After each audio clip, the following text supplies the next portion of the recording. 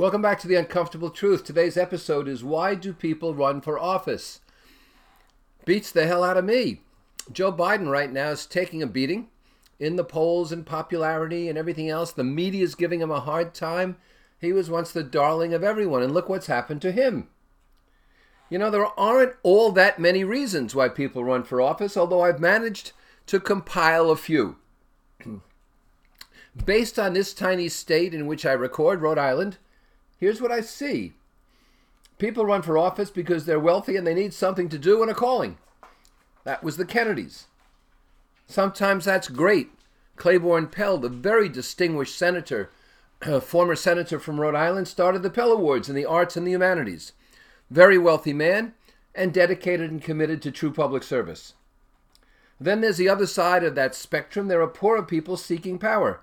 We've had lawnmower shop repair people who suddenly found themselves elected to office because nobody was running against them, working on huge bills of importance and expenditure for which they are not qualified to vote, really.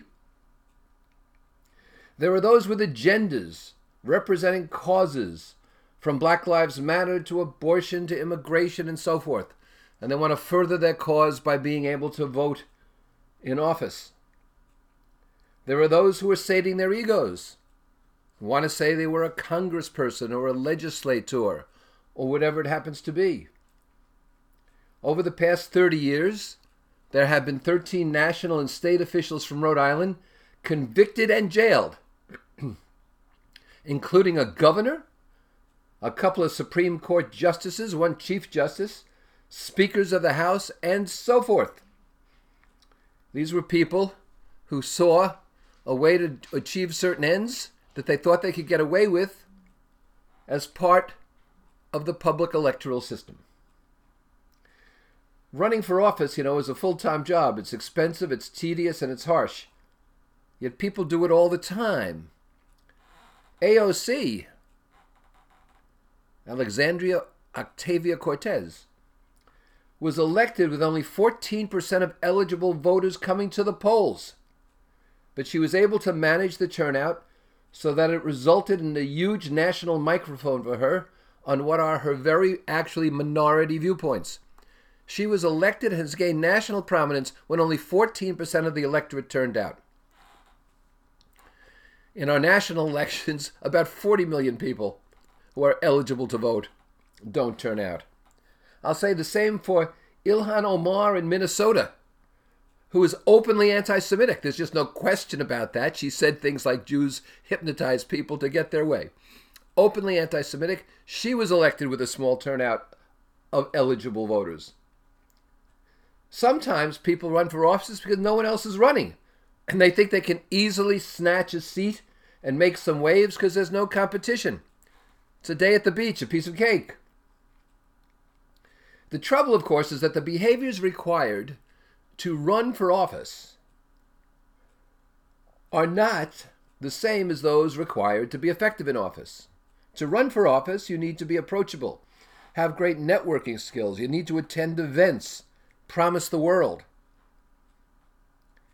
But they're not consistent with the behaviors that tend to make success in office, such as assertiveness, ignoring low priorities, refusing to compromise on principles. It's not all that demanding locally. You really don't have to be present even, or at least most of the time. You can work around your own schedule. When Obama was in the Senate, elected as a community organizer to the Senate, he missed most of the votes, and when he was there, he often just voted present. You get petty cash allotments, You get some junkets, you travel a bit on somebody else's dime, and there are other benefits. You probably get reservations at the restaurant you want and nice seats at the theater.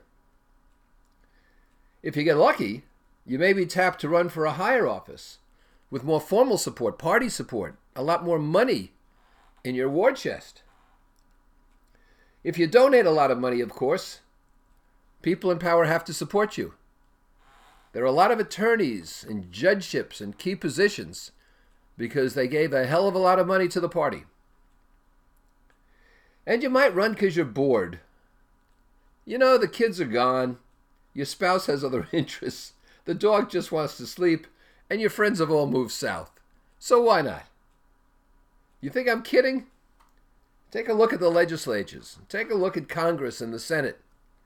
You don't find a lot of statespeople. You don't find a lot of diplomats. You find people who run for office for a variety of reasons, and a lot of them ain't too good. And that's the uncomfortable truth.